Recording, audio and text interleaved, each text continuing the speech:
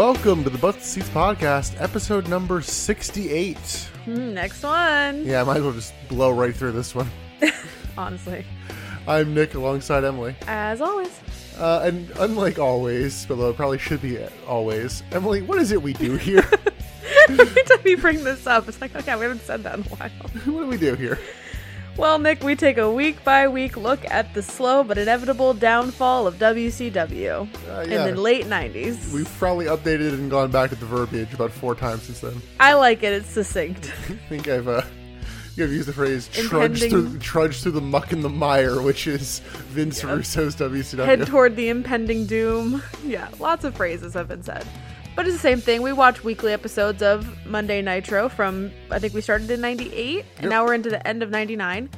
And we watch and take note on every episode and then every pay-per-view, and we sit here and we talk about them. Yeah. Ta-da. I think for a while, our goal was to figure out, was it all really that bad? And now it's really more, how bad is it going to get? No, it really was, did this show just get lost to the lore?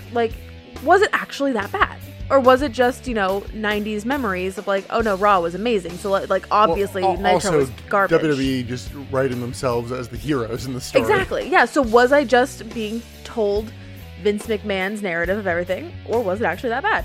Yeah. Turns out it's the latter. Listen, it's been established. Attitude Era ain't perfect either, but no, it's not. It's easy to see why they were winning. There's storyline and follow through and consequences to actions. Huh.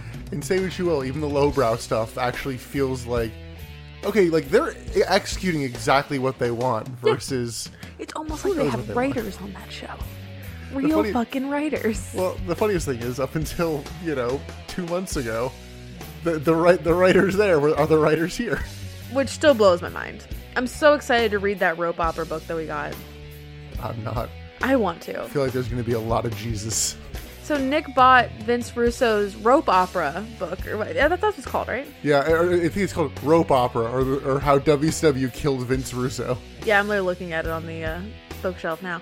But he bought this months ago, and I was so excited when it came in. I was like, "Oh, I'm gonna read it," and he's like, "No, you're not." I'm like, why? He says it's all full of spoilers. I just want to read the book. Well, you could probably read it before the end of the podcast, but yeah, after Vince Russo leaves. For the last time. Yeah. Yeah. So today we're talking about the November 22nd, 1999 Monday Nitro, live from the Palace in Auburn Hills, Michigan. I don't know why I knew that was called the Palace, but I did for some reason. Ratings are up for this show. Okay, see, that kind of makes sense because we were talking about Mayhem, and when you were saying that they were negative star matches, was that released the day after the pay-per-view? Was that on a blog or something the day after the pay-per-view? I think usually it takes a couple days, but I don't agree with those ratings because I thought Mayhem was pretty good. So it makes sense to me that this would be up in ratings. Yeah. And I mean, in 99, the subset of the audience who's reading the Wrestling Observer is probably not as large as people who are aware of it now. No, absolutely. But yeah, so this show did a 3.4 to Raw's 5.5. Not as big of a gap. No. Well, I think part of it was there was a really underwhelming Raw main event that I saw. Oh, really? It was Triple H versus the Acolytes. Oh. Yeah, who'd care? I think next week is the Tess and Stephanie wedding. Really? Oh, no. It's either next week or the week after. Wait, is that wedding is when it's revealed that she got drugged and married Triple H in a drive-through chapel? Yes, except they retcon that to where she wasn't actually drugged. Yeah. But you don't know that they retcon it for a couple weeks, okay? We open backstage, shitty cold open. Jeff Jarrett's here, says he's the chosen one. I don't think he's ever said that before. Do you think he has a stroke? Tonight he takes matters into his own hands. He's just angrily walking backstage with a guitar. Yeah. They love this shot. They do this with every wrestler. I did laugh at, he's not talking to anybody. He just goes, no. I'm the chosen one. This is his inner monologue that he is just talking out loud. He's speaking to himself. These are words of, this is positive affirmations for the day. Are you saying Jeff Jarrett has a vision board? Yes. His vision board's just on the back of his guitar. I hope not. He would lose it every week. He has 1 million of them. Different vision boards. It's weekly vision boards. We then get the Nitro opening, and the opening pyro, Tony and Bobby are on commentary. I'm literally waiting any day now, and I'm like, oh God, wait. I know Bobby gets phased out. I've said it before. Once we hear Mark Madden, oh no. Bret Hart comes out with his newly won WCW title, looking quite shiny. Yeah, it's like extra shiny. Like he got it polished before this. We get some Nitro stills of his pay-per-view matches. So Bret gets in the ring. He talks about almost quitting back when, he had a lot of family drama at various points. Yeah, he probably should have quit. Says he'll be the best WCW champion ever. He then thanks his fans and dedicates the win to his dad. Listen, man, the bar is pretty low for best WCW champion ever. It's not a high bar. I mean, Flair. Well, for us, it's not. No, the people that have worn it are good wrestlers, but I can't tell you anything about their run as champion being like good matches. That's what I'm saying. During our run, yes. Yeah. Prior to our run, there was some quality. Bret then says he's going to do the right thing and just challenges Goldberg to a title match at Starrcade. He said something about like make up for the screwy finish or the screwiness. He said the word screw. Yeah, he was talking about how he won the U.S. title at the beginning of the kind of build to the last pay-per-view. Remember that there was it was the first round tournament matchup? Yeah, no. I remember the story. I was just thinking that it was funny that he used the word screw. I'm thinking that was fed to him. I mean, maybe a little bit. Also, we're watching early 97 Raws. We really jump around in our personal and Bret Hart's watching. Talking a lot about getting screwed, and I'm like, Jesus. Yeah, there was a whole storyline in early 97 about like him quitting because Vince McMahon doesn't respect him or something, and he feels like he's getting screwed by the writer. This is before the screw job. It's bizarre. Honestly, like Montreal wasn't a work, but goddamn, there's certain segments that if you just cut these together, you can make me believe it. I do continue to laugh at Bret Hart being complimentary of Bill Goldberg. Yeah, every time he says something complimentary, I'm like, wow, he would never say that in 2022.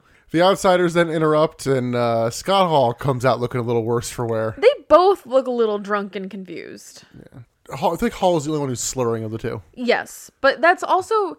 It's really hard to tell when he's slurring and when he's in character. Yeah. Because his character is very like, like, it's got like a lackadaisical sort of vibe to him. Yeah. So is he slurring or is he just in character? Yeah, like the character might come out wearing a t-shirt for the local strip club.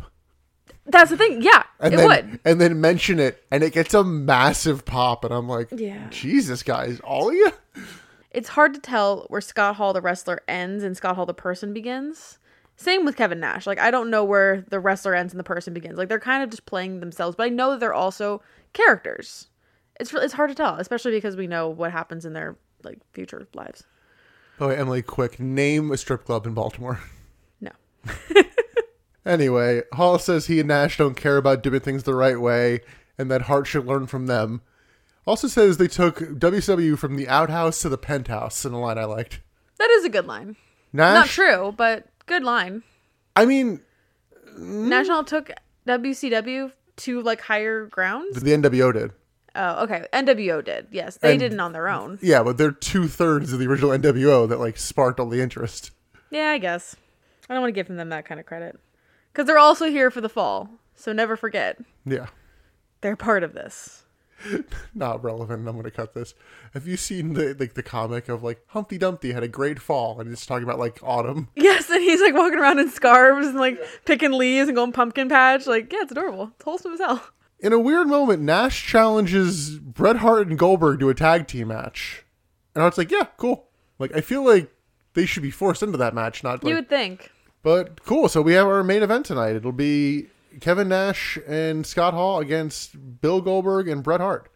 And the segment's ending, and then all of a sudden Jeff Jarrett comes out, hits Bret over the head with a guitar. Because that's all he does. Well, no, he does do 3 other things. No, that's just like his whole gimmick. It's just hitting people with guitars.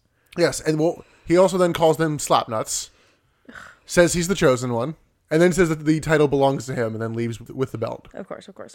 So Tony and Bobby then chat the rest of the night. We're going to get Conan and Kidman versus Creative Control for the tag team titles. Vampiro versus The Wall, making his WCW actual match debut. Wow. Even though he basically wrestled on the pay-per-view. Yeah. He wasn't technically in that match. Who's excited? Booker T versus Buff Bagwell. Who's excited? Spice versus Tigress. My girl. I don't even remember that match. There's a reason. And then a flag match between Chris Benoit and Dean Malenko. Which I'm like... Which we're all confused about, and we'll get to it. I still remember saying at one point in this podcast, I don't think Chris Benoit and Dean Malenko have a lot of matches. They do and they don't. They basically just do this one feud, and none of these are memorable. Yeah, fair. Which is a bummer. We go backstage. Mike Tenay interviews Kurt Hennig, and Hennig's here to say he won't wrestle again, but he's just going to go out and kind of say goodbye. The whole time, there was this like underlying music of really shitty piano being played. I was like, my God, this is annoying. What is that? And they pan over. Remember Maestro? It's the Maestro. Remember the floating piano guy that I was like, this definitely has nothing to do with Sid? Or what was my argument that it does have something to do with Sid? Yes, I was saying I thought it was separate, and you're like, it absolutely does. The way he was presented in that segment, I stand by. He had to have. Like, okay. I still stand by that. Like, it wouldn't make sense for the timing for them to not have anything to do with each other. Obviously, they didn't looking forward now, but at the time, I stand by it. Okay, so by that logic, does he have something here with Kurt Hennig? No, because it's a through line of the entire episode. The only reason I had that argument was because he only showed up in that show when Sid was out. That was it. So obviously it had to be about Sid. Yes. However, I know we've talked about him before for some reason, and I think you were actually like waiting to give me credit. Will you actually give me credit that there was no correlation? I won't give you credit. I stand by I stand by what I said. But he should have. But there was nothing. But he should have.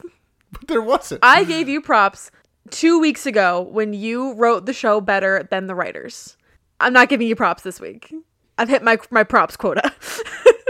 But this is a through line for the whole episode where this like rinky-tinky bad piano is played throughout the entirety of the backstage segments. I wasn't listening to it closely enough. It's awful. Yeah. It's so awful. There's no through line. There's no melody. There's nothing happening. It's... All right, compare this to the marching band that played John Cena at WrestleMania 24. Oh, I don't want to. Which I feel like normally if I do something that obscure, you'd be like, I don't fucking remember. But because it's the band, you're like, oh, I remember. So I'm going to say this was worse because I'm going to give the band the benefit of the doubt that they were mic'd poorly. I have to. See, I was going to say, I think the band loses more points because they're like being hired for like, you are a band. This is somebody who's like a wrestler. I have to give the band more credit. They have to have been poorly mic'd. It was so bad. We stay backstage. Kidman apparently has lost his camera. Him and Conan are heading to the ring. Oh no. Conan's like, dude, we have a match. Can you like get the fuck over this? I totally missed that whole storyline. Yeah, it was... They kind of mumbled it and moved on really quickly. I did not catch any of that. And then we go elsewhere backstage. It's this fucking character that won't die. It's Oklahoma and Steve Williams are here and they're just going through backstage. Yes, they do. I still don't understand why Steve Williams is here, if I'm honest. I just don't get it. Because Jim Ross. I understand that he is like friends with Jim Ross or something, or was former friends, but what is he... Why is he here? Because if he's not here, then Oklahoma has no reason to currently appear on television. What is Steve Williams bringing to the Oklahoma character? Oh, nothing. Well, that's what I'm saying. Purpose. He's bringing purpose. But he's not. It seems stupid. I don't know. He doesn't do anything. Because Oklahoma was only here as Steve Williams' manager. But Steve Williams isn't doing anything to warrant a manager. By the way, I did look since last episode. Steve Williams will actually wrestle a match. Okay. I want to say he'll be gone by the end of the year. Oh, Jesus. We're like at the end of November. Yep. Oh, no. I stand by. This is a really fucking stupid gimmick. Oh, God. And then we go elsewhere backstage. Tony Marinara is here with the Goons. The Goons. So they do eventually get a name. I don't really know if it's their last name or what. They are the Mamalukes. The Mamalukes? Yeah. Okay. It is Big Vito, who I think my only like context for is he's the guy who goes on to wear a dress in WWE. On like Velocity, like not even like no memory of barely that. make like 2006. Oh, I don't. Yeah. Why is that even notable? Perry Saturn did it first. Well, because he shows up in the SmackDown versus Raw games wearing a dress, and it's like, who is this guy? And then his partner is a guy named Johnny the Bull, who has become an internet meme. Johnny the Bull? Yes. And I don't think it's even really because of him. It's really more the commentary presentation of him when he went to TNA. Played a character named Relic. Okay. Relic was spelled Rellik. Pretty much every time he'd come out, they go, Relic is killer spelled backwards. Oh, of course. It was like every fucking time. Oh, and of it's just like, also, I could be wrong. Sorry, I don't know my TNA Relic lore that well. It's either him or somebody else is from like the deepest, darkest corner of like Dustin Rhodes' mind. Oh, no. It might be Black Rain is from there, but I think Relic does tie in Is he like somehow. billed as from there? Yeah. Oh, no. Yeah. Oh, that's so weird. Oh, God, there's so many stupid things involving Dustin Rhodes' TNA run. Trust me, OSW and OSW fans know all about it. Oh, God. Meow, meow, meow. The Italians, they just make mafia references. And Johnny the Bull, like, very earnestly is like, can I, like, get a cheese sandwich? Like, give the man a sandwich. He's hungry. Basically, they're just two dumb big galoots. The goons. I like the word goon. So, they're after Disco Inferno. We then go to the Room So. Lex Luger and Russo chat there. Luger basically pitches to have Liz wrestle Meng. It's like, yeah, I have her contract. She's in debt, so she has to do this. She fucked me over. Yeah. She has to do this match now. Which is just like really toxic and shitty. Yeah. We then cut to Liz for like 4 seconds of her being in disbelief. Let's go to our first match tonight. It is Creative Control. Patrick and Gerald versus Conan and Billy Kidman for the tag team titles. This match is literally happening. The whole setup for this match is because Billy Kidman covered up Tori in that itsy bitsy bikini match. Yeah. At Mayhem. That's the whole setup for this. That's it. She was the ref for a match. Yeah. It was not a bikini match. But she was in a tiny bikini and she was uncomfortable and Billy covered her up. It was at Nitro, so they didn't even do it on pay-per-view. No. Oh. Whatever. Still stupid. Even worse then. Why are we doing this match? Creative Control work over Kidman. His commentary notes that they have no idea which one is which, and there's a whole thing where apparently neither one of them wants to be Patrick, which... Is Patrick the gay one? Yeah, I think I might have cut God. out me saying that of like, oh, there's enough problems with the Nazis. Do we need to go deeper? Yes, obviously. Well, I'll tell you what needs to go deeper. Their fucking shirts into their pants, because that shit comes untucked. They do like a fucking punch, and it's like, okay, well, let me just tuck this back in. Give me a second. Like, you need to take a page out of Bret Hart's book. I don't know that you realize this. Bret Hart is wearing a singlet under his tights. That makes sense, yeah. Yeah, because he has like the double layer thing. makes So sense. yeah, that's why you never actually see like his like belly. It's very Trish Stratus. Don't fuck with your gear. No, I'm like, Don't touch your gear. Like, what Trish Stratus gear are you thinking of? That's her whole thing. Like, Yeah. don't touch your gear. Shane McMahon would like a word. Also Ronda Rousey. Also Bully Ray. Oh my God, Ronda Rousey's terrible. Yeah. Oh my God, girl, stop touching your clothes. We got big power moves to Kidman. Kidman hits Kidman Faction and gets the hot tag to Conan. Speaking of. We get 2 rolling clotheslines from Conan and then a face buster. And then for some reason, we see up on like the Titantrons, Eddie and Tori are just like in a locker room. Flirting. Just having a chat. Yeah, they're not flirting. They're just talking. Kidman is like, what the fuck is this? Just sprints to the back. Just abandons Conan. Yeah. I mean, seems to be a theme with the filthy animals. Yeah, dissension. Creative Control work over Conan, spinning back suplex to Conan, and Creative Control just win off of that. It's kind of lame. Yeah. New champions. Yeah. Woo. I'm That not was so fucking lame. Yeah, that I'm was the not lamest match. terribly excited about that. No. It was Filthy so... animals are just falling apart. I was so uninterested in this to the point where later on in this show, there's a shot of Patrick and Gerald in the room so with the belts. And I'm like, oh, when did they win those? Yeah, it was really like a non-moment. That's part of the problem with when you don't let people celebrate that they won the match. Yeah, Is, it doesn't land. Yeah, especially when they win a title. Yeah. We see backstage Kidman storms into the locker room and just immediately is throwing hands at Eddie. Like doesn't ask a question. Just, No clarification. No, hey, what's going on here? Just immediately pounding on your supposed friend. Like, what's happening? Is Kidman so insecure? This is pathetic. I love him and this is pathetic. Do better, Billy Kidman. Know your worth, man. Love yourself. Listen, I love Billy Kidman. I still don't know that his worth is Tori Wilson. He married her. I know. People can settle, Emily. Yeah, I know. We get a quick cut from Billy Kidman throwing hands to Bret Hart and Goldberg being interviewed. Hart says that he'll take care of Jarrett next week. And it's like, all right, outsiders this week, Jarrett next week. It's fine. Goldberg's like, no, you take care of Jarrett. I'll take care of the outsiders.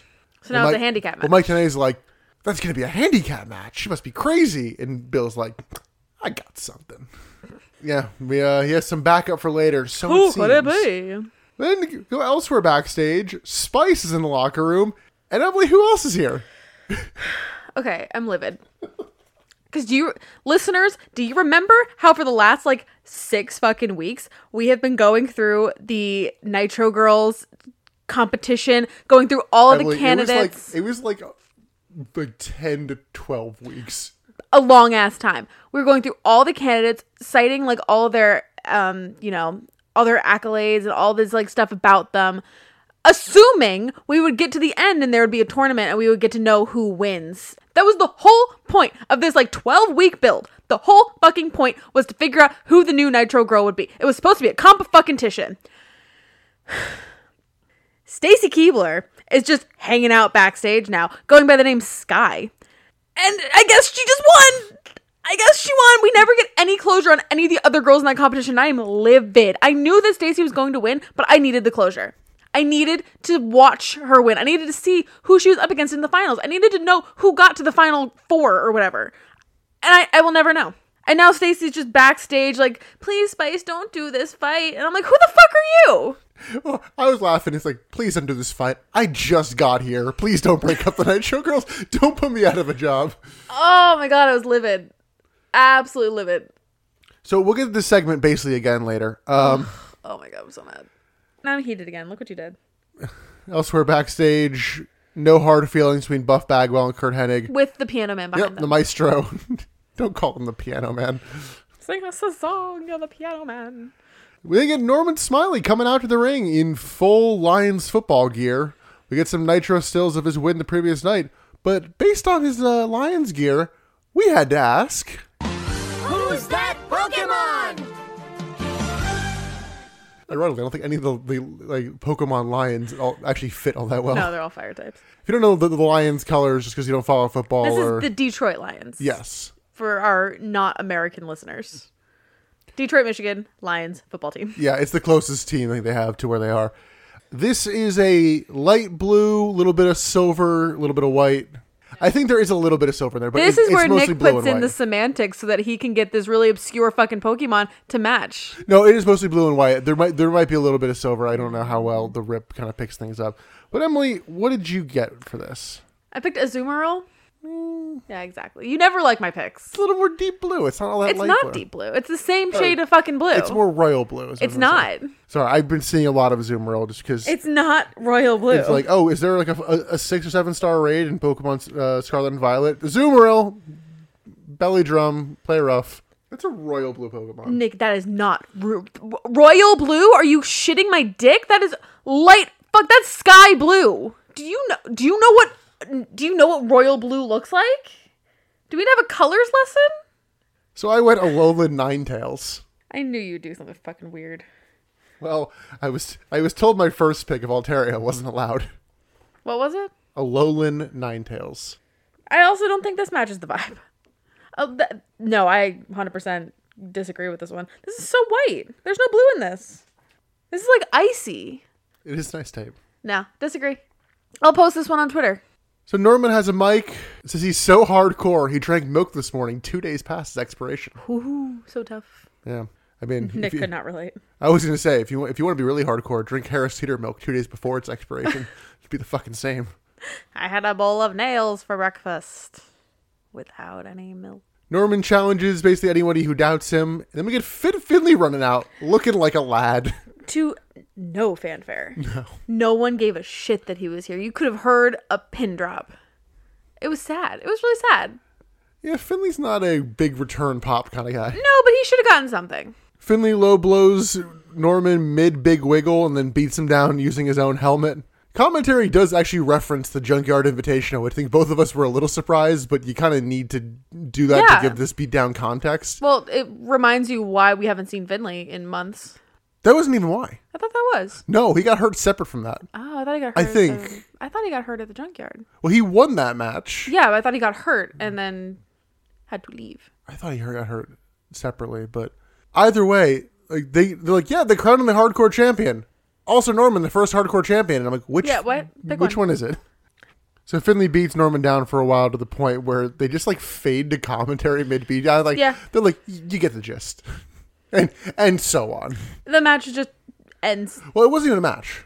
Oh, this wasn't a match? No.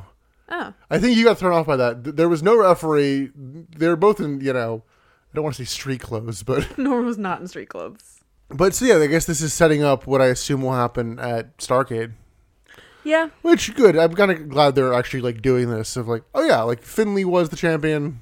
Yeah. He deserves to still briefly be the champion. Yeah. Kind of. Or at least have a shot to be the champion again. Commentary, Tony notes that Jeff Jarrett versus Bret Hart will happen tonight. The Meng match is on, and the Outsiders versus Goldberg is on. Woo. Backstage, Liz and Lex talk. The Maestro is still playing.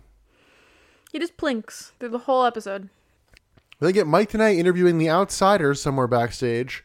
I did get a laugh at, he's like, surely Goldberg has a plan. I did get a kick out of what Scott Hall theorized Goldberg's plan was. Did you catch this? No. What's his plan? Spear, jackhammer, jackhammer. Oh, I did catch that because, yes, that is exactly what his plan is. Yeah, probably. 100%. He only has 3 moves. Hall and Nash mumble, and Nash once again says they're getting the band back together. That's what kills me is the mumbling. They mumble so much. And then you're like, is he slurring? I'm like, no, I think that's just how he talks. Yeah. He could be drunk, but I don't know. Elsewhere backstage, Chavo tries to sell the Italians some gold chains. They threaten him if these are fake. Maestro is still there. And then we go to Mike Tenay interviewing Slappy. We are doing so many backstage segments. All Mike Tenay. Emily, would you believe it? Jeff Jarrett's the chosen one. What? Harry Potter? Says he's going to leave the WCW champion. Good for you. Let's go to our second match. Jesus This is Christ. not a second match. Oh my god. I guess I thought that the Norman Smiley match was a match. No. Wow. Just a segment. This is terrible. This is a terrible episode. New Cruiserweight champion Evan Courageous with Medusa versus Perry Saturn with Asia. Courageous makes out with Medusa and then gets suplexed. Saturn gets distracted and then is almost rolled up. Saturn beats down Courageous and then a fucking hippie comes out. I love his name. It's Brad Armstrong, but he has a new gimmick. He's Buzzkill. Which is the best name. It's not a good... If you're trying to like shit on a hippie character, Buzzkill, amazing. I mean, I don't like the character. I don't like the characterization. I don't like what it stands for, anything like that. But it's funny. Look. Call a spade. It's funny. Look, the best line of this was Bobby Heenan going, "How do you do, Mr. Kill?" Yes. Okay, do you think we'll ever see Buzzkill again? I think so. Yeah? I don't. I think this is going to launch into... They didn't give him enough. I think this is going to launch into a weekly thing where Brad Armstrong comes to commentary every week with a new gimmick. But until he finds his niche. Ooh. That's my prediction. You've watched a lot of wrestling, I can tell you that. No, I think... Well... Mr. Show does it in the early 2000s. There's a trick element to my answer. Do tell. If I recall, the question was, do you think we'll see Buzzkill again? Correct. I don't think we'll see him again. I think Thunder and Saturday Night will. Fair, but I don't think that we're done seeing Brad Armstrong on Nitro. I think this is a thing for what it's worth. I could be wrong. I hope you're wrong. There's a match. Perry Saturn wins with the Rings of Saturn. Like he it's close to jobbing Courageous out. Like you could make the case either way, but this was so nothing. I know that they're doing this and I kind of hate it, but they are using the matches as like talk show segments. No one gives a shit about the wrestling happening in the ring. It's all about what's happening on commentary. And this happened for like 3 matches now. But even then, they didn't give him enough time to say anything. The match is like 30 seconds. Yeah, like they have to have, I guarantee there's some sort of like, there have to be a certain number of matches or something, or you have to have X percentage of your show be wrestling for it to be called a wrestling show or something like that. Something no, stupid. It's just... I don't know. But they aren't focusing on the wrestling at all in the show. There's like 2 matches that we actually see from start to finish. Well, this whole match is here to set up the post-match segment, which is the women then start fighting. The crowd loses their fucking minds. Holy shit. I mean, 99 men. 99 horny men. Yeah, it's like Medusa goes like reaching the ring and it's like fucking, Austin WrestleMania 17 pop. And I'm like, Jesus. It's ridiculous. It's gross. Because you know that they don't want to watch them wrestle. You don't want them to have a quality match. You want to see titties. That's it. Nasty. We'll get a little more of that later. Backstage, Kidman like interrupts Mike Tenay's question, but we don't hear Mike Tenay's question. It was like weird audio issues, and he's like, "Enough of that, Mike." And it's like, oh, I didn't even hear what he said. So yeah, I didn't even catch that. He challenges Eddie Guerrero to a match as Tori looks sad. By the way, the Maestro is still playing in the segment. Yep, he plinks along. The Misfits and Vampiro is here, and so is Oklahoma and Steve Williams. Thank God. Yeah, we already did this. Thank God they're here again, though. I missed them. We then get Eddie Guerrero getting interviewed, and oh, honey. Oh, Eddie Guerrero is very, very blatantly reading Owning his promo it in. off cue cards. Yes, you can see his eyes traveling. Yeah, and it's not a good promo, and like you can see him almost like question even what he's reading. Like, yeah, that's okay. That's the line. The man's phoning it in. He's done. He's over it. He knows what he's doing is shit, and he's ready to move on. Yeah, or maybe he's just very distracted by the fucking piano in the background. Maybe. It's really distracting. It's hard to focus on anything's being said. We then get our third match tonight is Vampiro with the Misfits, like all of them, versus The Wall with Berlin. Get some Nitro stills from the pay-per-view, and then Oklahoma comes out. He yells. Vampiro. Every week, Vampiro does look a little bit more undead. Like, he just finds more white paint to put on his face. It's kind of impressive in, like, a makeup sense, but also, like, terrifying. The Wall beats down Vampiro and throws him back in the ring. The Misfits attack him. The ref is just literally looking at this going... He's staring at them. Well, he does the thing first where he's trying not to see, and then I guess he looks too much. He's like, well, I guess I have to look at this. He's, like, blatantly looking. He's like, staring down at them. Vampiro hits kicks, and The Wall goes for a choke slam, but Berlin comes in, hits Vampiro with a chair for some reason, and it's DQ. Post-match, the Germans argue. Berlin slaps The Wall, and then he's like, oh, what have I done? And then runs to the back. The Wall chases him, and then one of the Misfits calls out Steve Williams for some reason. Steve Williams gets in the ring, very awkwardly beats down the Misfits. Like, this is a timing issue on Steve Williams' part. This is, like, the Misfits are untrained, but even then, he's like, now? No. It looks like he's on. Yeah, I'm like... I completely forgot that this happened. I didn't even take a note of it. Yeah, timing's off, and it definitely looks like it's Steve Williams' fault. And then the timing's off for, like, the end of this, which is Vampiro hitting a kick. Like, they do, like, a pause, like, ugh. Now. But yeah, Vampiro kicks him, he goes to the floor, and then Oklahoma holds him back. I hate a lot of this. This whole show is so fucking lame so far. Why would I not change the channel? Like, is it even aggressively bad, or is it just lame? It's just lame. It's really lame. That's the only word I can think of to describe this. It's not even bad. It's just like, why would I not change the channel? Literally. Why would I not see what's going on any other channel? Not even a wrestling show. Like, maybe fucking Seinfeld's on. I don't know. Like, why would I watch this? Wow, if you're watching Seinfeld, you must really hate this I know. Sorry, maybe Friends is on. Backstage, Jeff Jarrett and Bret Hart head to the ring. Looks like their match is coming up next. Let's get Liz backstage. She hides in a shark cage. Why is a shark cage there? Who knows? What is her goal here? Well, basically, if I sit in here, you can't make me go have a match because you can't get me out. But Lex Luger is very driven for her to have a match. You don't think that he could, like, get somebody to come cut this cage up? Well, I don't think that this is it, girl. I think you need to find a better option to hide, if that's your goal.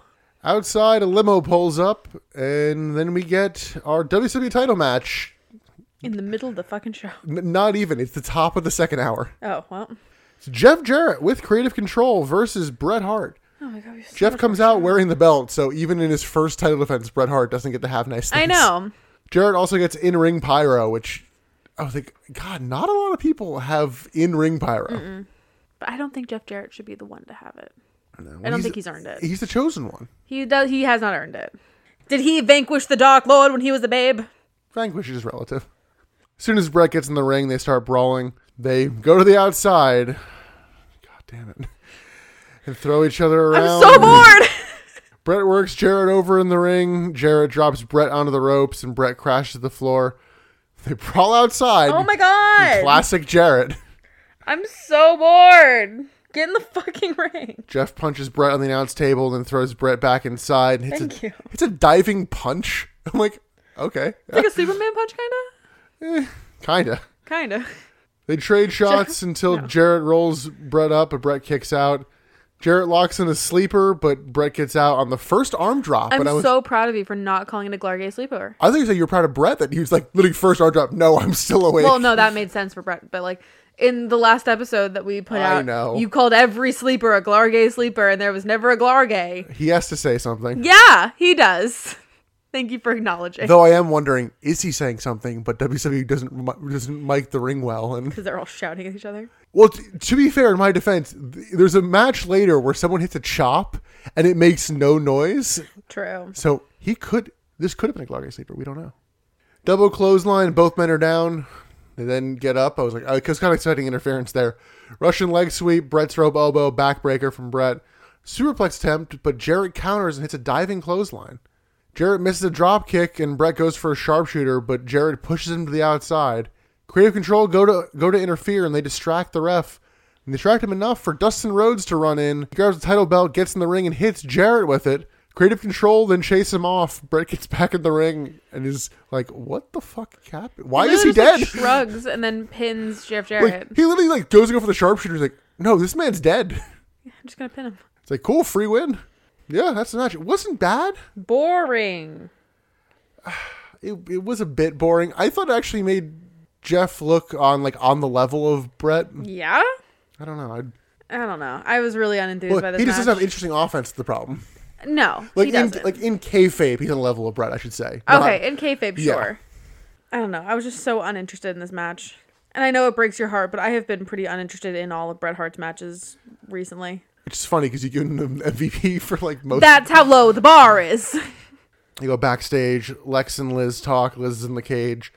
Lex feigns an apology and gets the key and is just like, "Nope, I lied." Manipulative fucker. Telling me Lex Luger is a Gaslight Gatekeep girl boss. He's not a girl boss. Gaslight Gatekeep total package boss. Yeah, sure. By the way, the limo's still here. Who cares? Back from commercial, Liz asks for Sting's help. Sting's just like, "Nope." No, fuck you, man. Then we go to our previously set up match. It is Kidman with Tori Wilson versus Eddie Guerrero with Conan. Tori tries to talk Kidman out of the match as they're coming out. I do always laugh a little bit when it's two people from the same group doing a match because the music doesn't reset. They don't stop it, yeah. Which is sad. I really wanted to hear fucking Latino World Order again. I know. Never again, I guess. We'll have to settle for Chavo using it in 2002. Is this our last Eddie match? Yeah.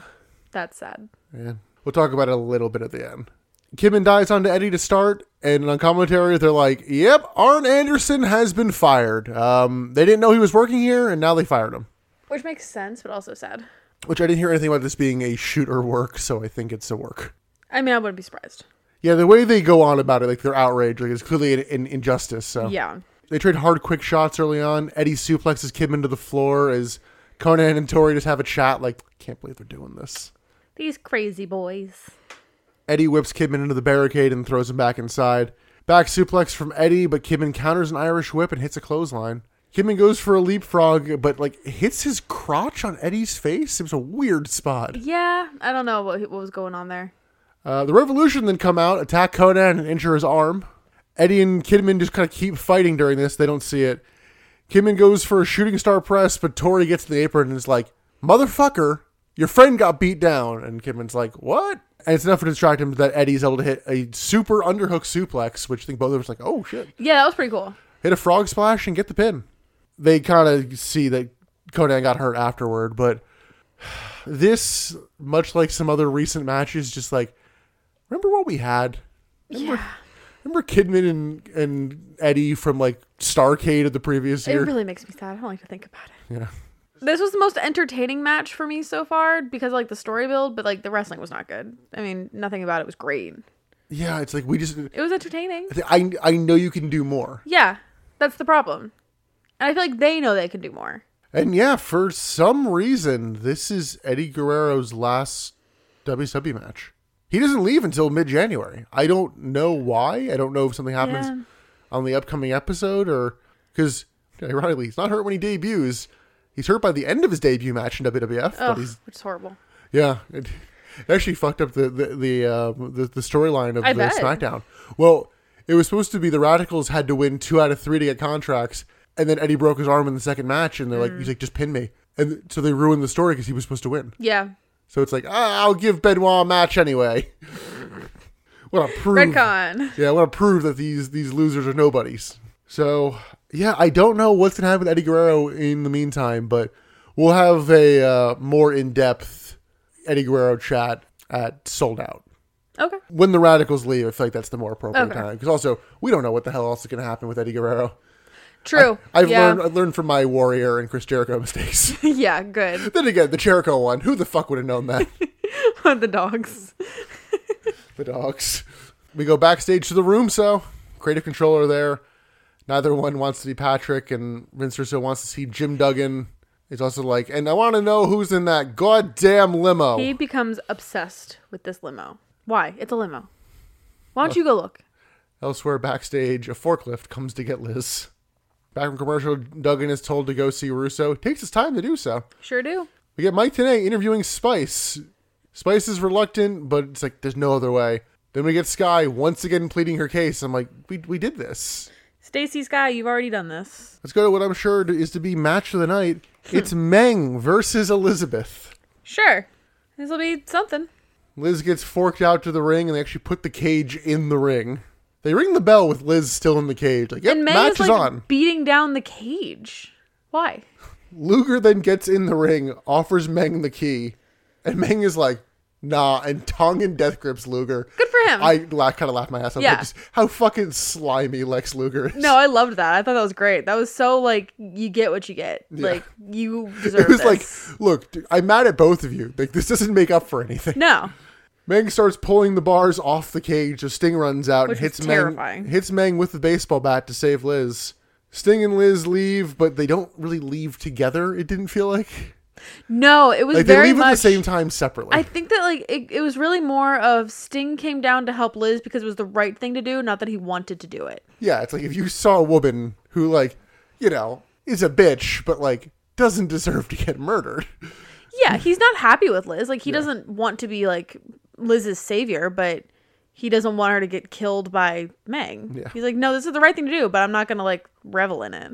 We go backstage. Goldberg chats with somebody we don't see.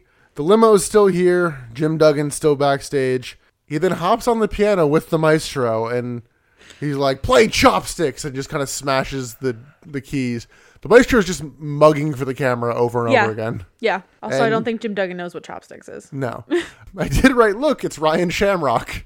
I don't understand that reference. She is not even a wrestler. Woman who appeared in WWE. In character, she was the sister of Ken Shamrock. In real life, she was the girlfriend of Ken Shamrock. Yeah. There was a whole story with her and Val Venus. And, oh, yeah. She did join the Pretty Mean Sisters at one point. I remember the storyline. Yeah. Is that her, actually? Yeah. Oh, interesting. I don't know why they would have hired her. Yeah, she's just a pretty person. We go from that to Lash LaRue versus the Disco Inferno. No dancing for Disco as he keeps looking over his shoulder while he's coming out for his entrance. This is really just a question of how long until Tony Marinara and the Goons interfere. Yeah, they start quick, trade arm drags, and the Italians come out. Yeah. The Goons. Don't stereotype them. You don't know they're Italian. What if they're Irish? One of the Goons accidentally trips up LaRue, and Tony keeps getting on the apron. Disco goes for a last dance, but it gets countered, and they trade pin attempts. LaRue hits Whiplash and wins, so the Italians get in the ring, and they throw him out of the ring as well as the ref. And they just kick Disco Inferno. Yeah. They're beating down, they're getting ready to murder him, and Shivani's like, well, there's nothing anybody can do about this. It's like... There's a lot that a lot of people can do. There are laws. You are all just bystanders. But Tony is wrong, because Lashley then brings a chair in the ring, attacks the Italians, and then locks in a very loose sleeper on Tony Marinara. Well, I mean, those chair shots were pretty light, too. We'll get worse. But Lashley puts Tony in a sleeper, and then, for good measure, him and Disco put Marinara in a body bag. What? Don't turn your back on the wolf pack, or you might end up in a body bag. Shit, Lash LaRue's rebooting the wolf pack. Disco is kind of like horrified once he realizes what he's done. And he just runs. But I did right. This angle is escalating, and I don't know how far it can escalate. I think one of them is going to kill the other. I don't know the future of Tony Marinara, so I was think going to that say Tony's I know, gonna die. I know some future about Vito and Johnny the Bull. I don't know shit about Tony Marinara. I think Tony's about to get killed. Wait, is it going to be by Johnny the Bull? Because he goes on to become Relic. And Emily, I don't know if you know this, but Relic is killer spelled backwards. What? Is he going to kill Tony Marinara And become Relic? Maybe that's his origin story. Ooh, we're building the lore. Oh, Christ. We have so much left. Creative Control investigate the limo. Back from commercial, the alarm's going off, and the police are here, and they're like, what's going on? It's like, we're just trying to figure out whose limo this is. I didn't get why that this was warranted it. Yeah. police. Why were the police here? And they're like, whose is it? And it's like, that's literally why we're here. So then we go to the room, so Jim Duggan's there. They talk a lot. My main takeaway is Russo's like, yeah, I got the runs, and I took a big old shit, and you got to take this toothbrush and clean it up. Vince Russo was mad that Jim Duggan pooped in his toilet last week. Yeah. And so he's like, for payback, I'm going to poop and you have to clean up after me. No, he already has pooped. Yeah. Which, remember that. Okay. The whole thing is here that Russo took a big old shit. Yeah. Oh, yeah, the toilet's not dirty. No. Yeah. Also, clean this toilet with a toothbrush. You're in an arena. I don't know, man. Let's go to the Battle of the Nitro Girls. I'm dying. I fucking hate this show. Versus Tigress. I am so bored. I hate this show so much. I'm having a really hard time. I thought that I would be able to find a best bit talking through the show. I got nothing. I think I might have an MVP. I have an MVP. I don't have a best bit. Spice is in a schoolgirl outfit. Of course. She does look very cute, though. I'll give her that. Tigress is in a leopard print jumpsuit with a whip. By the way, can we just acknowledge that AC Jazz is just not a part of this fucking story? Where did she go? What happened to her? I don't know. Did she quit? Spice tries to apologize, but Tigress slaps her. They certainly do things. There's a lot of hand waving. Spice hits a spear. No, she doesn't. She does hit a snapmare, and Tony Schiavone loses his fucking mind on commentary. Tigress, I guess, rakes the eyes. I fucking missed this. But but now there's like an injury to Spice's eye. Sky gets in the ring and looks over Spice. Charles Robinson looks at her as well. He's like, I'm calling for the bell. You can't continue. But Stacey Spice also has a bag or something with her. Her name's not Stacey Spice. She's a Spice Girl. Her name is Sky. She's a Spice Girl. Stacey Spice. So she has like a little makeup bag with her. It doesn't look like a makeup bag at first. It just looks like a purse. And I guess that's what makeup bags looked like in the 90s. I don't remember. But as they're leaving, Sky hits Spice with the makeup bag. And my exact wording in my notes is, I've seen better Hulk Hogan chair shots. This, I cannot sell how bad this hit was. Ugh. But then it's enough to knock out Spice. Yeah. Oh, yeah. She's conked. She's out. She's conked. But I guess she must have been really happy about getting conked. Oh, yeah. Because then Stacey Spice and Tigress take all the makeup that's in the bag and draw all over Spice's face. And she's giggling. Yeah. She's just smiling the whole, just fucking corpsing. Oh, my God. This wasn't anything, but I got a good laugh out of how abysmal the fucking makeup bag shot was. We even acknowledged in her package that Stacy Keibler is not a good dancer. She does not move her body well. Those legs, they stay where they are for days. They don't move. She's not great. Oh, God, yeah. Like, it was the second one was bad, but I almost wanted to tell you, just go find it for that. Just for the makeup shot? Yeah. Oh, yeah, that's rough. I had such high hopes. The fucking Botchamania special on that. I had such high hopes for the Nitro Girls and that whole competition, and I just got screwed. This is my screw job. Yeah. We can get backstage. Mike Tenay interviewing Meng. He's actually talking. Yeah, I didn't think he was gonna. Piano's still going. Of course it is. Meng, just fully issues a challenge. It's like, all right, Sting, I want you. No DQ match. Bring the bat. I don't give a shit. And then, also, half threatens to hit his death grip on Mike Tenay. He tried. Bless him, They write him like a buffoon, so they at least gave him a minute to actually talk like a person. They write him as Donkey Kong. They do write him as Donkey Kong, but he's a person. Kurt Hennig comes out to the ring, hugs Bobby first, shakes Tony's hand, says he's here to say thank you, and gets a standing ovation and perfect chance. Yeah, then he just leaves. He's almost immediately just leaves. Doesn't say much. Commentary's like, oh, he's too choked up. But then go backstage, limo door opens, which means I didn't even realize this. The entire time the alarm was going off, the person was in there. Yeah. I figured they had left by that point. No, I guess not. I don't remember ever seeing the limo door opening because the person that's in it We never see him come out. No, limo door does open before a commercial. Oh, okay.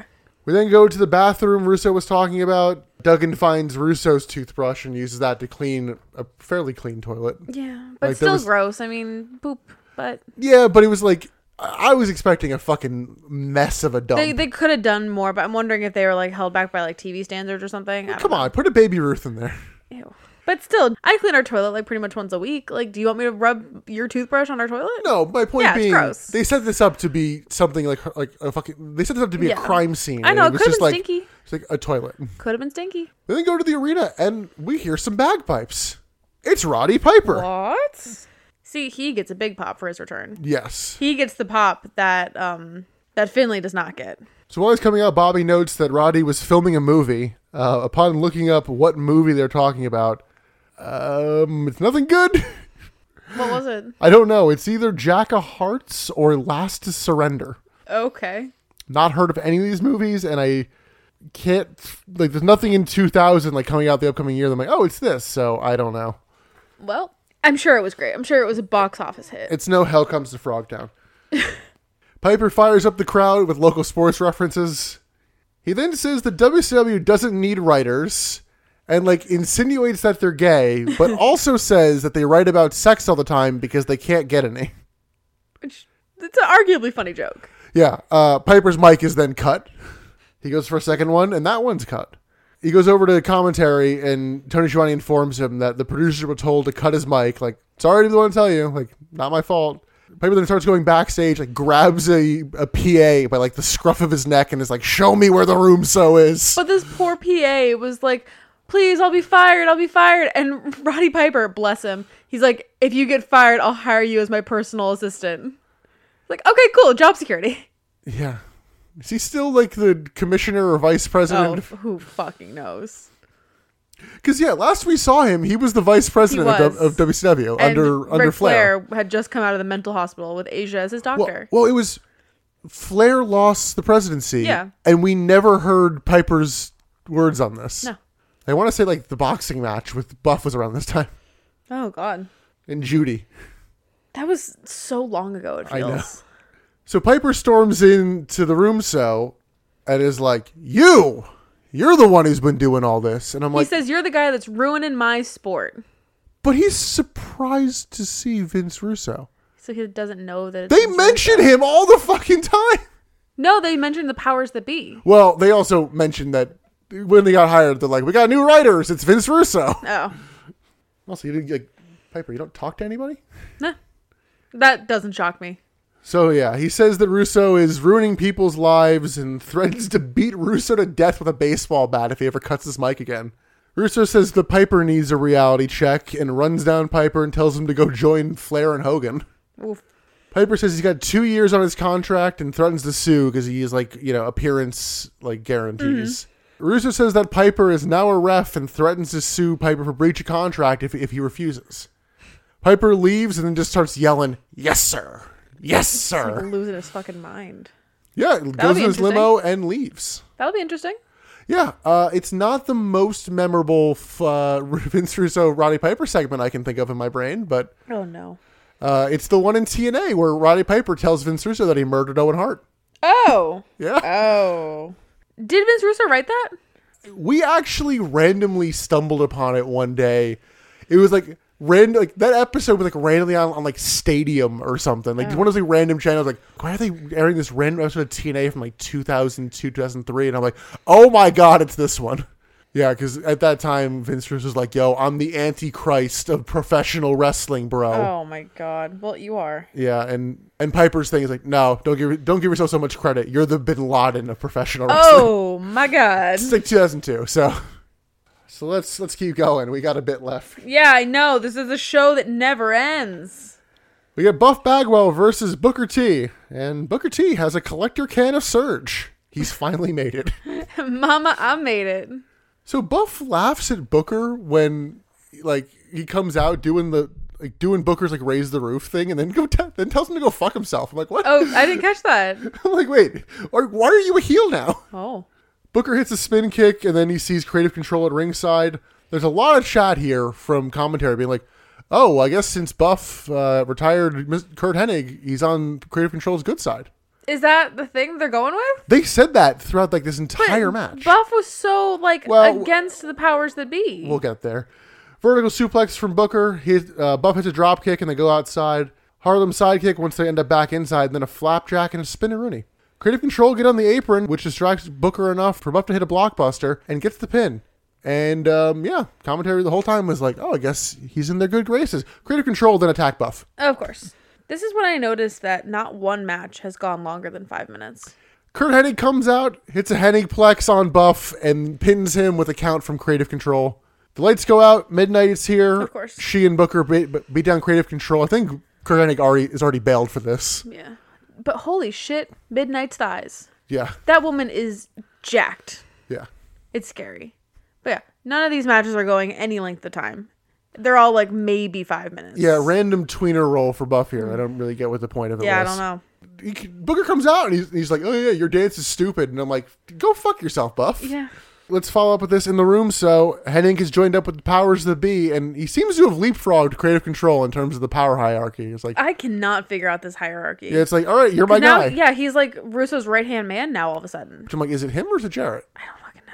Is Kurt the chosen one? Yeah, so Russo tells Creative Control to go find Juventud Guerrera. We'll get a little more on that later. We got Mike Tenay interviewing Sting about his upcoming match with Meng. Liz interrupts and offers to manage Sting. Sting's like, no, go away. Sting has gotten turned on too many times. He's like, I see this. Sting, like me, is very over Miss Elizabeth.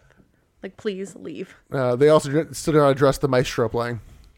He's still playing. Let's go to a match set up earlier, which I really thought would have happened next week and not later tonight. Yeah. It is Medusa with Evan Courageous versus Asia with Saturn. Asia charges Medusa and they fall outside. Some very awkward action out there. Uh-huh. Back inside, Medusa's like getting in the ring and has to be like, kick me in the head. Like, oh yeah, this is the one that's super telegraphed, right? Yeah, like she literally like slapping her like kick me. Yeah. Going full Jessica Carr on the final SmackDown of 2022. I have never heard a ref so loud. Like, I have never heard a ref call spots as loud as Jessica Carr did for the John Cena match. Look, she's just paying tribute to John. But like, still. We got a rest hold for some reason. I'm like, you guys didn't do anything. What are you resting for? Medusa powers her up into an electric chair drop in a pretty impressive spot. Yeah, Medusa's not a bad wrestler. She's good. Asia's also good. Like, we can have a good match between these girls. Medusa works over Asia, including a second rope drop kick. Asia throws Medusa off the top rope and then locks her in a triangle choke type move. I don't really know what it was. Evan Courageous goes to get in the ring. Saturn stops him and Medusa taps. That's it. That's it. This Again, was like 2 minutes. This was unfortunate. Why? I thought this was kind of bad. I didn't think the crowd didn't care as much as they did earlier. And I'm like, it's just... Because this wasn't a cat fight. Yeah, it's basically telling the people in charge, like, oh yeah, you don't need to have women wrestle. No. Like, that's going to be their takeaway. That's why it's unfortunate to me. It is unfortunate. I was really hoping this was going to be more fun, more power moves from these two. Yeah, because they could actually put together a good match. There was a funny moment, either here or in the last segment, where they talk about how strong Midnight and Asia might be compared to each other, and clearly they're told, stop talking about that. Oh, really? It's like one line, like, no. We're not going to do that. Stop teasing it. It's such a shame because, like, Medusa is a good wrestler. She is. But we'll never see it. Yeah. Speaking of good wrestlers who are doing things they shouldn't be doing, Mike Tenay interviews Dean Malenko. Dean is in a Canadian hockey jersey for some reason while shitting on Canada. It's really confusing. He says he's going to change Canada's theme song from "Oh Canada" to "Burn Canada Burn." He's going to basically he's going to burn the Canadian flag. Maestro was playing during this, by the way. Yeah, I know. We didn't get Dean Malenko versus Chris Benoit in a flag match. Okay, so the way that I understood these rules, there are two flags, full-sized flags on fucking poles because of course they are in the ring. There's a Canadian flag and there's an American flag. The way I understood it was the winner of the match would be the winner to retrieve the flag of their country. So if Dean were to get the American flag, he would win. If Benoit were to get the Canadian flag, he would win. Well, it's funny you say that because that's also how commentary understands it. That's not what happens here. Chris Benoit does have lasers in his entrance now. Holy lasers. Yeah. Malenko tries to attack Benoit getting in the ring, but Benoit dodges it. And we get USA chants, you fucking idiots. There's no heel face dynamic, Nick. Just let Dean it go. Winkler's totally a fucking heel here. Let it go. But he's American, so that he wins. Like, that's it. Did they get confused because he's wearing a Canada jersey? Did they think he was Canadian? Yeah. But Benoit's the Canadian crippler. Benoit manages to get the Canada jersey off of Dean in like a really cool kind of like Beal spot where he throws him and the jersey just comes off. It was cool. He then chokes him with it in a really uncomfy spot. Yeah, but don't worry, we get some snot rockets, so it'll be fine. Then Chris Benoit goes out and grabs the can of gasoline that Dean Malenko brought to the ring with him, and he just kind of walks around until he's low blowed. I don't know what the plan was there. The point of that was he just looms with it. So I'm like, are you gonna burn Dean Malenko alive? Yeah. Like, dude, you're the face. Please He's don't on do fire. that. Benoit chops Dean in the corner, which is where we get the silent chops. And I'm like, what the hell? Oh, is this where the silent chops were? Yeah. Oh, okay. I'm like, Benoit chops are silent? What the hell? He goes for a running drop kick, but Dean dodges it. Dean then goes for the Canadian flag, but commentary points out that's not how you win the match. Okay, yeah. And then he goes for it a second time and gets it and wins. So we were all confused. Yeah. The wrestlers were confused, commentary was confused, the audience was confused. What the hell was happening? Dean works Benoit over with the flag and then spits on it. Revolution come out and they have a trash can. They're getting ready to burn the Canadian flag. But then Perry Saturn grabs the American flag. And I did laugh because I guess it gets a little jammed and he's just having none of it and just breaks it off immediately. Like, no, I don't. Not playing this game. Yeah. Wanted it to be easy like the pinata. You know what it was? He remembers the his match with Eddie where Eddie had to climb the pole and he kept sliding off. And Eddie like, wasn't tall enough to reach. It's like, no, just quick finish. I don't give a shit. Yeah, we're not playing this game. So they're going to burn both flags. Bret Hart comes out to a very like minimal kind of sad pop. Why is Bret Hart like the voice of reason with WCW? It's like he's the dad.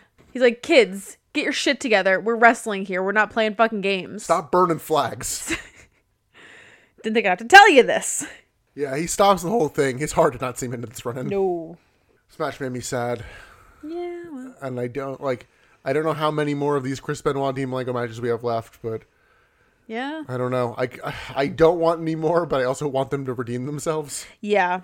Redeem themselves? Redeem.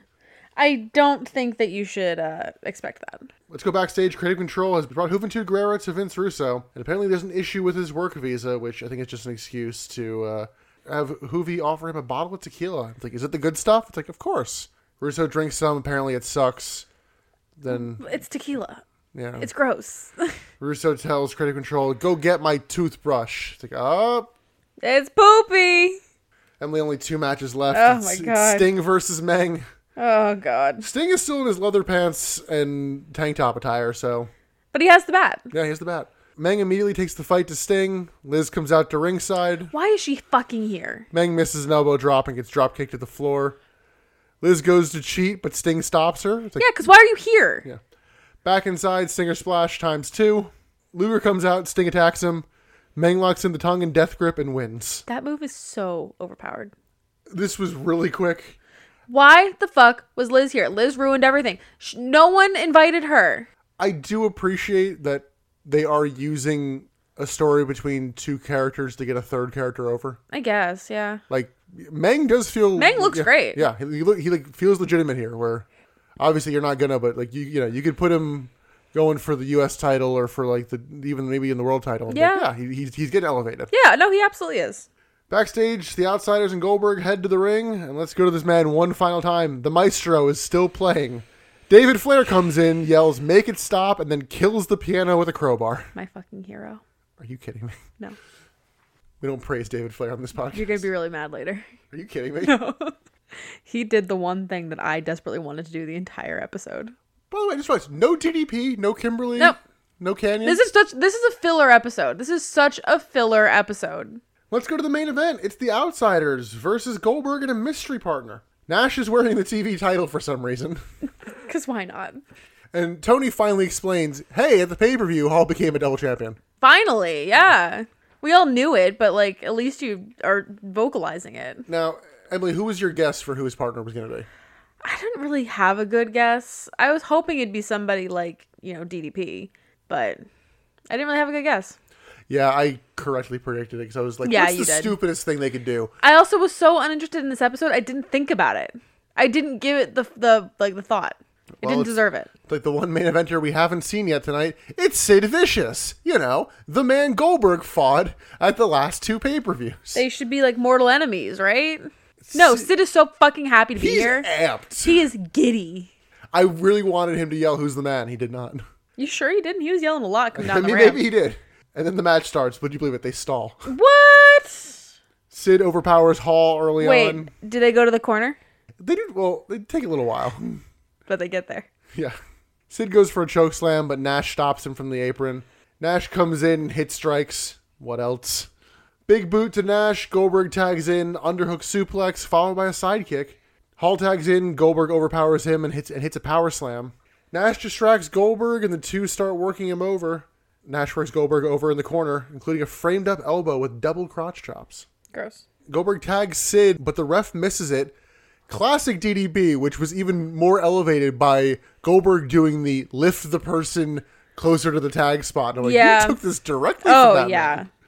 It's a good move. Goldberg then hits a double clothesline, but ends up on the floor. Then Sid comes in, is told by the ref, "No, you're not the legal man." The ref turns around, sees Goldberg out on the floor. Sid comes in again, just beats down the outsiders. Chokeslam to Hall, and then we get a spear from Goldberg to Hall. The ref then tells Goldberg, "Get out of the ring, you're not the legal man." And I'm like, what? The fuck? Pick one. Pick a battle. Fight it. So then we get a powerbomb to Scott Hall, and he goes to pin Hall while the ref's back is turned, dealing with Goldberg. Kevin Nash hits an elbow drop. This knocks out Sid, and Hall gets the win. And that's it. I'm like, yeah? That's all it took. Goldberg and Nash brawl, and security breaks it up. The bell then rings for about 90 seconds straight to go off the air. What a slog of a show to get through. Any thoughts on the main event? I really did like the energy that Sid brought to it when he came out. Yeah, that was fun. That was the only saving grace. That I thought it was stupid, but I'm like, you know what? Hey, someone's happy. Exactly. Someone's in a good mood. Yeah, he brought a little bit of levity to me for a minute. And there is the little bit of logic of, honestly, the build to Goldberg and Sid at Mayhem didn't feel like a build for them. It was like, cool, both these guys are feuding with the Outsiders. Which also doesn't really do a lot for the fact that they're doing Bret Hart versus Goldberg at Starrcade, and neither man is really feuding with each other. Yeah, and it also is not really that hyped. Yeah. And Starrcade's what, a couple weeks away? Yeah. Yeah, it's not far. I mean, you got a little bit of time, I guess, to build to it, but it's not a great first week of build, much. And I don't know that they know what they're doing. What? They don't have a plan? Speaking of not knowing what's going to happen or what we're doing, let's go to best bit, potential worst bit, and MVP. Emily, what is your best bit? Listen, there wasn't much. Oh, it's slim pickings. The pickings, they are slim. I guess Roddy Piper's return. Okay. Because it's a new character that might be fun to watch moving forward. So that could be good. Yeah, it did feel like a breath of okay, this might shake things up. Exactly. Could be something different. What's your best bit? The makeup back shot.